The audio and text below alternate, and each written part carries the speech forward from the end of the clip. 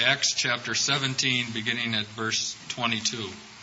So Paul, standing in the middle of the Areopagus, said, "Men of Athens, I perceive that in every way you are very religious. For as I passed along and observed the objects of your worship, I found also an altar with this inscription, 'To an unknown God.' What therefore you worship as unknown, this I proclaim to you.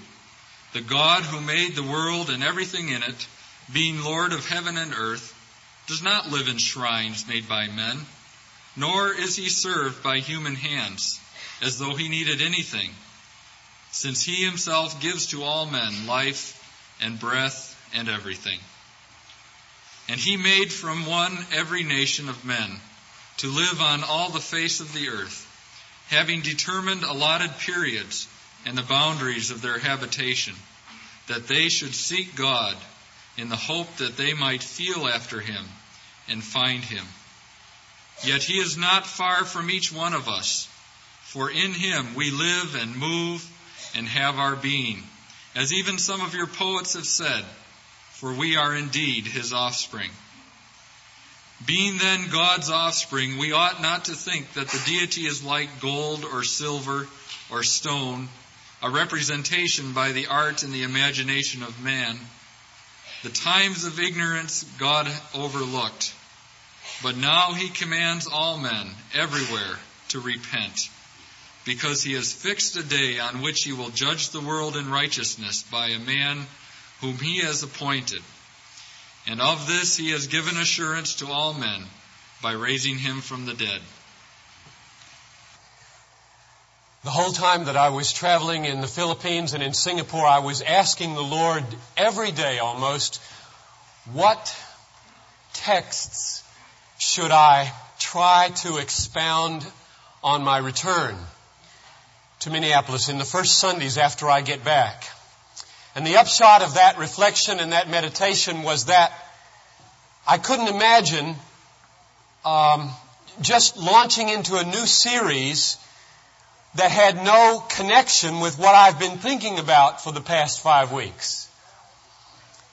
And so what I've decided to do is, at least for these first 2 Sundays that I'm back, today and next Sunday, is to take some texts that I have gotten new insight into and share them with you and try to relate them to our vision and our calling here at Bethlehem. And so I'd like to begin today by focusing your attention and mine on Acts chapter 17, verses 30 to 31. Let's read these 2 verses again.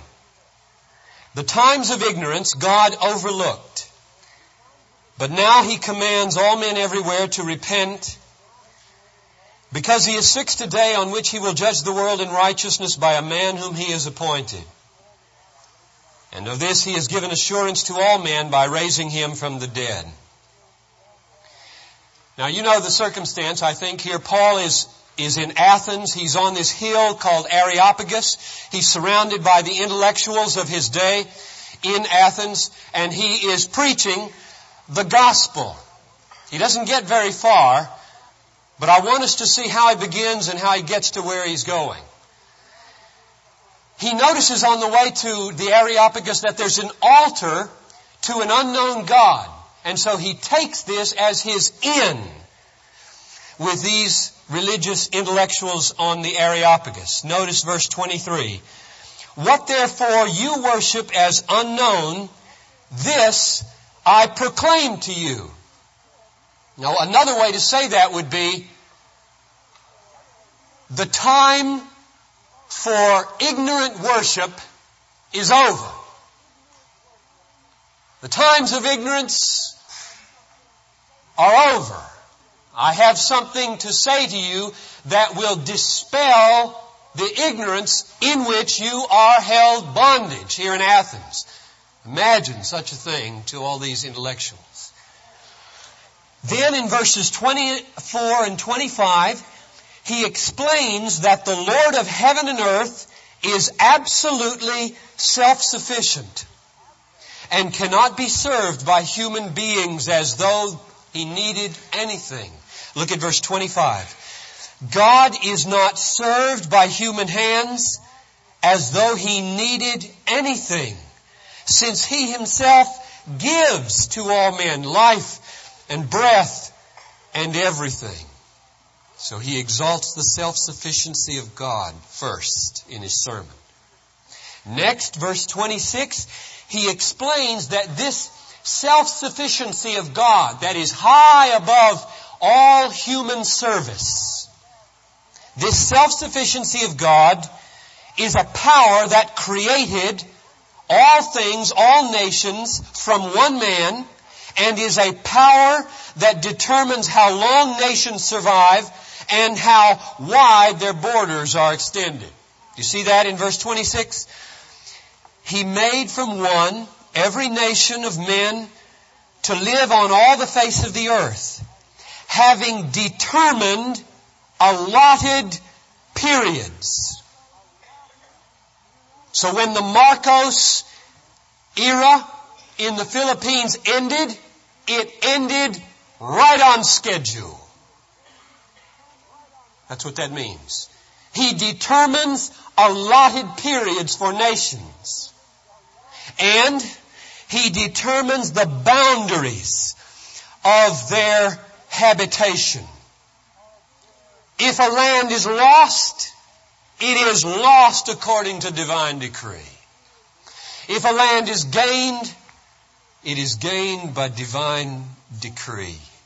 So he asserts that the self-sufficiency of God rules the nations, their length of endurance and their extent of boundary. God reigns over the nations. Just imagine now the kind of sermon he's preaching to these intellectuals there in Athens. Is this the way you would start a gospel message in Athens?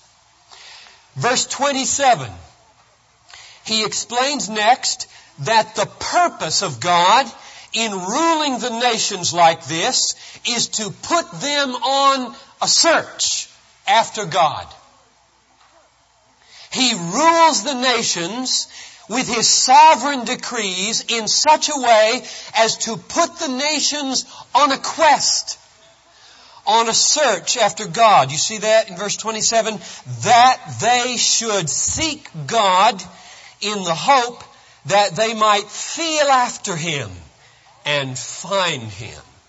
And then in the last part of verse 27, he clarifies this purpose of God to set them on a search by saying, and the search is not for a distant deity. You see that? He is not far from you. He's very near for those who seek him. And then he buttresses this by saying, even some of your poets have said this. He's read some Greek poets. He goes on to say, and haven't your poets said that we are God's offspring? And then he really makes pay out of this because he uses their own poet to draw an inconsistency out of their religion. He says, and if your poets have said that we are God's offspring, why do you act as though God were an idol made by human hands? If we are God's offspring, that is made by God, how come you treat God as though you're made by him? Or as though he's made by you? So he uses a poet, an element of their culture, to draw out some inconsistencies in their own religious system. In all of this preliminary preaching, he hasn't gotten to the gospel yet, but in all of this, he's cracking, I think, their self-sufficiency. God made you. He made you out of the same stuff he made the barbarians. He rules you to put you on a quest for God outside the world, not in the world, where you have power with your mind. He is as near to those who seek him as he possibly could be. A little child could find him. And even your own poets have said, he's no idol. He's above you, not made by you.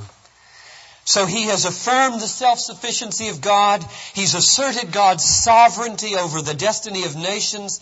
He's shown that the aim of God in His sovereignty is to set men on a quest after Him. He's told us that God draws near to those who seek Him. He expresses the folly of thinking that God is an idol. And now he gets to a great division in redemptive history in verse 30. The times of ignorance God overlooked, but now He commands all men everywhere to repent, including intellectual Athenians.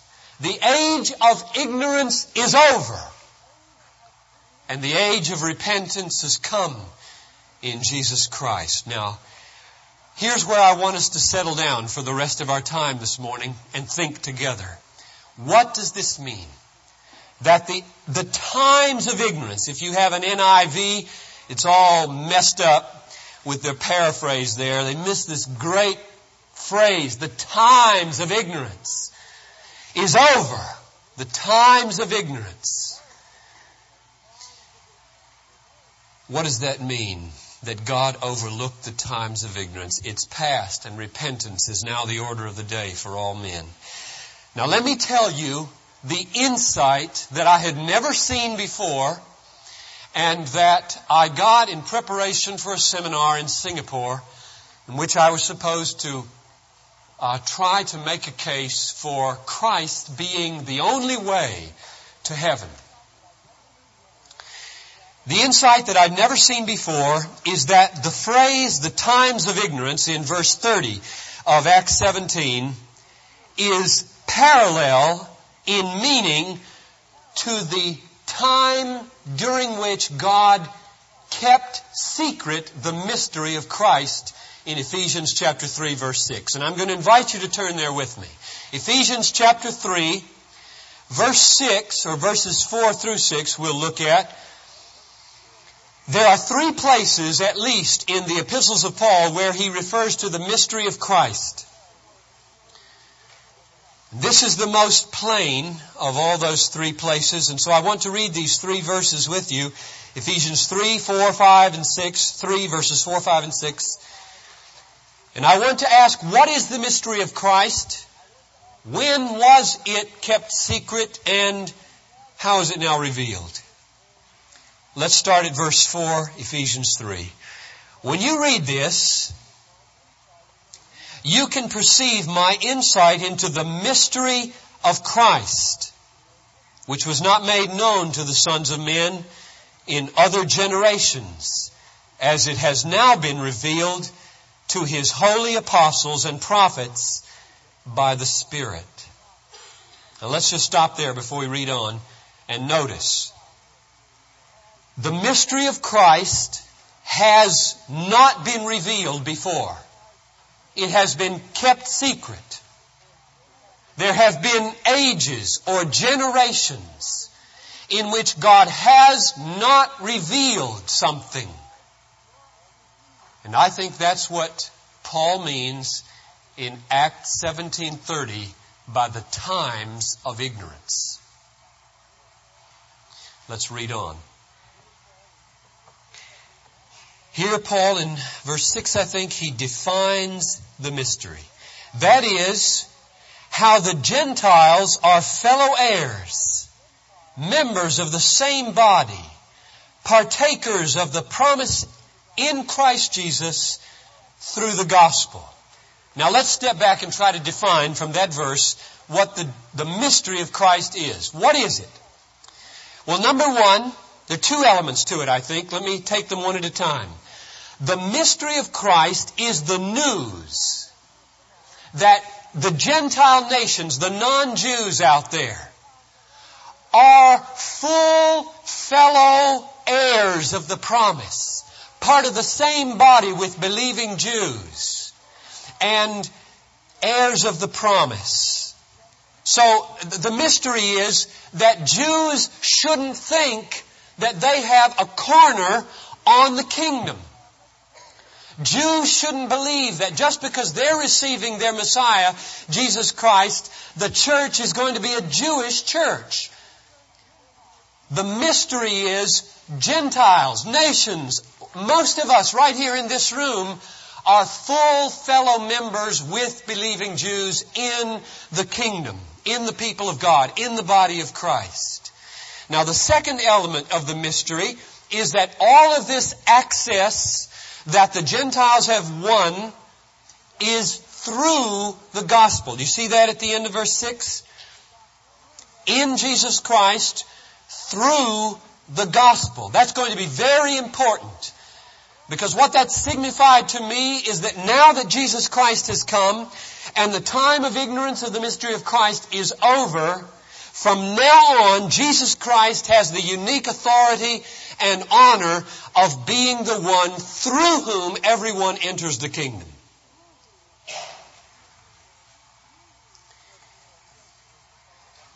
Notice Paul says in verse 5 that this is a mystery. But mystery in Paul's language doesn't mean paradox or something confusing. That's the way we use it. Something you can't understand. That's not what Paul means by it. Paul is saying very plainly, it's being revealed. What mystery means is that it was not made known for generations. Now it is being made known. He says the same thing in Colossians 1:26. The mystery was hidden for generations. The same thing in Romans 16:25. The mystery was kept secret for long ages. So my conclusion, by putting Acts 17:30 and Ephesians 3:6 and Colossians 1:26 and Romans 16:25 together, is to conclude that the times of ignorance in verse 30 of Acts 17 are times of ignorance because God did not reveal the mystery of Christ in those days. Now, what difference does that make? What do we learn if that's true? What do we learn for Bethlehem and for our lives and from this text? Two things. First, we learn that the times of ignorance are part of God's plan for world history. The times of ignorance are part of God's plan for world history. God is not a helpless victim of the ignorance of men. Ephesians 3, Colossians 1, Romans 16 make it very plain. Each of them say, God kept secret the mystery of Christ for ages.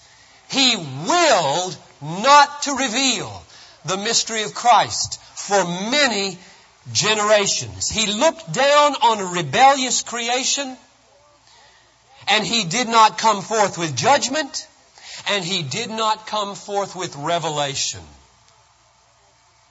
He left them in their ignorance, and they are called the times of ignorance. I think that's implied right here in Acts 17:30.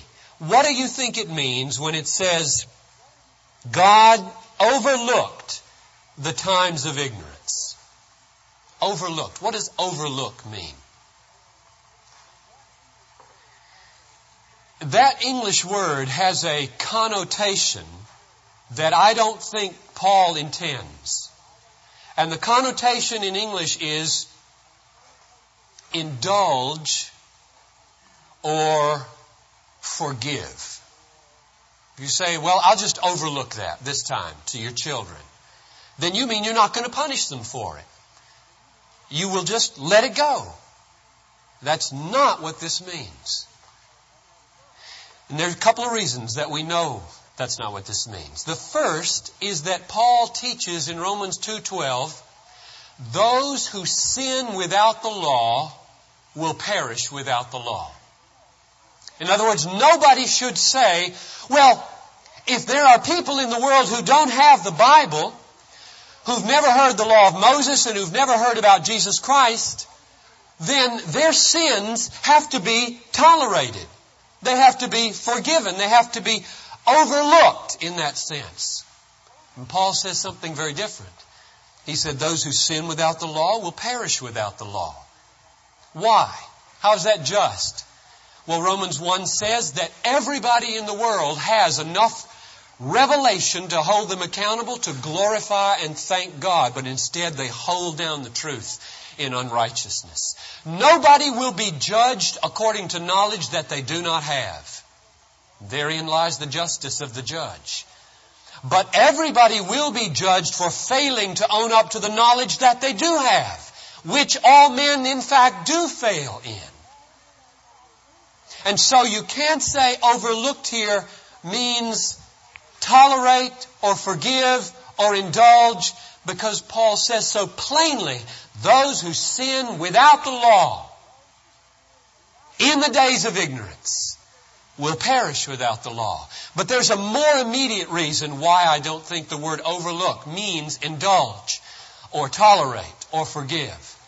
And that comes from the closest parallel to this verse in the book of Acts, namely chapter 14, verse 16. Why don't you look at it with me just so that you can test whether you think, as I do, that this verse is the best interpretation of the overlooking of the times of ignorance in Acts 17:30. Paul is speaking to the unbelievers at Lystra back in chapter 14, verse 16, and he says in verse 16, in past generations, God allowed all the nations to walk in their own ways. Now, I think that is simply a paraphrase of God overlooked the times of ignorance. What does overlook mean then? I think it means look aside from and ignore and not come forth with judgment or revelation. Just glance over it and let the nations go their own way. So I infer from the times of ignorance and from its correlation with the mystery of Christ that they are part of God's sovereign plan in world history. Not that God instilled ignorance into innocent people, but that He withheld revelation from guilty people. You catch that difference? This is very important. Not that God instilled ignorance into innocent people, but that He withheld revelation from guilty people, just as long as His wisdom ordained. If you seek for explanations in Scripture as to the duration of the times of ignorance, why didn't He send Christ 1,000 years earlier? 2,000 years earlier? Why 2,000 years in which He let the nations go their own way since the call of Abraham? The closest thing you get to an answer is Genesis 15:16. The iniquity of the Amorites is not yet complete. Galatians 4:4. In the fullness of time, God sent forth His Son. Woe to us if we call into question the wisdom of God's sovereign decrees in the way He runs the nations. The second thing we learn from comparing the times of ignorance with the withholding of the mystery of Christ is this. The times of ignorance are over. And from now on, Jesus Christ is the necessary object of saving faith. The times of ignorance are over with the coming of Jesus. And since He has come, He Himself is the necessary object of saving faith. You remember Paul said in Ephesians 3:6 that the mystery now being revealed is a mystery that people become partakers of in Jesus Christ through the gospel. Gentiles are welcomed into the body of Christ now, since Christ, only through the gospel. This was my answer in my seminar that I gave in Singapore to the question, is Christ the only way to heaven? Is belief in Him the only way? And I answered yes, on the basis of my study. What God kept secret for generations has now been revealed, and the revelation of the mystery is through the gospel. Before the coming of Christ, people were not saved merely through Christ. They'd never heard of Christ. They were saved by casting themselves on the mercy of God. And they looked for the warrant of that mercy to the mighty deeds of God. For example, in the Exodus, they looked to the sacrifices of the Lamb, foreshadowing something greater. And they looked to the promises of Isaiah 53 and the like, where a great Redeemer would one day come. But they knew not Jesus Christ. And yet they were saved. And therefore many evangelicals today will say, can't that be true today? That people in their own religions can find their way to heaven if they're sincere. And I believe the answer of Scripture is a resounding no. Because the mystery of Jesus Christ is that now a new thing has happened. The Son of God has come. And now the Gentiles, the nations, are included through the gospel. We can see the same thing right here in Acts 17, 30 and 31. Paul says that the times of ignorance were overlooked, were passed by, neglected. But now God commands all men everywhere to repent, because He has fixed a day on which He will judge the world in righteousness by a man whom He has appointed. And of this He has given assurance to all men by raising Him from the dead. Now just think for a moment about this. He has given warrant and assurance and certification of the Lordship of Christ by His resurrection. And that is the assurance that men in all nations should have, so that they can flee to the judge for mercy rather than rebel against Him and be judged. But how will they flee to the judge for mercy? Whom they have not heard. You see, Paul poses that very question in Romans 10. Everyone who calls upon the name of the Lord will be saved. But how are men to call upon Him whom they have not believed? And how are they to believe Him whom they've not heard? And how are they to hear without a preacher? And how are they to preach unless they be sent? So you put this, Romans 10, together with Acts 17:30, and I come up with the conclusion that men must repent. Men must call upon the judge for mercy in order to be saved. Since the coming of Jesus Christ, Christ Himself has been given the honor, the tribute, and the status of being the one through whom all saving faith would be exercised in God. He is the sum, the yes, the amen, and the completion of all God's promises, so that there is no end run around Christ today into the kingdom of heaven. Well, I close by asking practically what this means for us here at Bethlehem. The answer is that it tells us what kind of day we live in. Where do you learn about the meaning of the day in which you live? Or do you ask that question? What does today mean? What does the 20th century mean? What do the 13 years to the end of this millennium mean? What do they mean? Do you learn that from the TV news or from the Tribune or from Time or Newsweek or USA Today? These cultural instruments that have very much in them that we need to know, but cannot tell us the most important thing we need to know. Namely, what does our day mean? Only one person can tell you that. God. Because God rules the day in which we live. His plans are coming to pass. He designs and governs this day. He alone can interpret the meaning of this day. What is the meaning of our day? The period of time in which we live. And I get an answer from Acts chapter 17, verse 30 and 31, and it has three parts. Number one, it is a day of repentance and salvation. Paul faced the Athenians. He faces us in Minneapolis. He faces every unreached people. And he says, the meaning of your day is that the times of ignorance are over. The day of repentance is at hand, and he commands all men everywhere to repent. So the number one meaning of our day is that it is a day in which the days of ignorance are over. Something new is in the offing. God is not doing the same thing He was doing before Jesus Christ came into the world. It is a day of repentance and a day of salvation. Which leads us to the second thing. It is a day of missions and evangelism.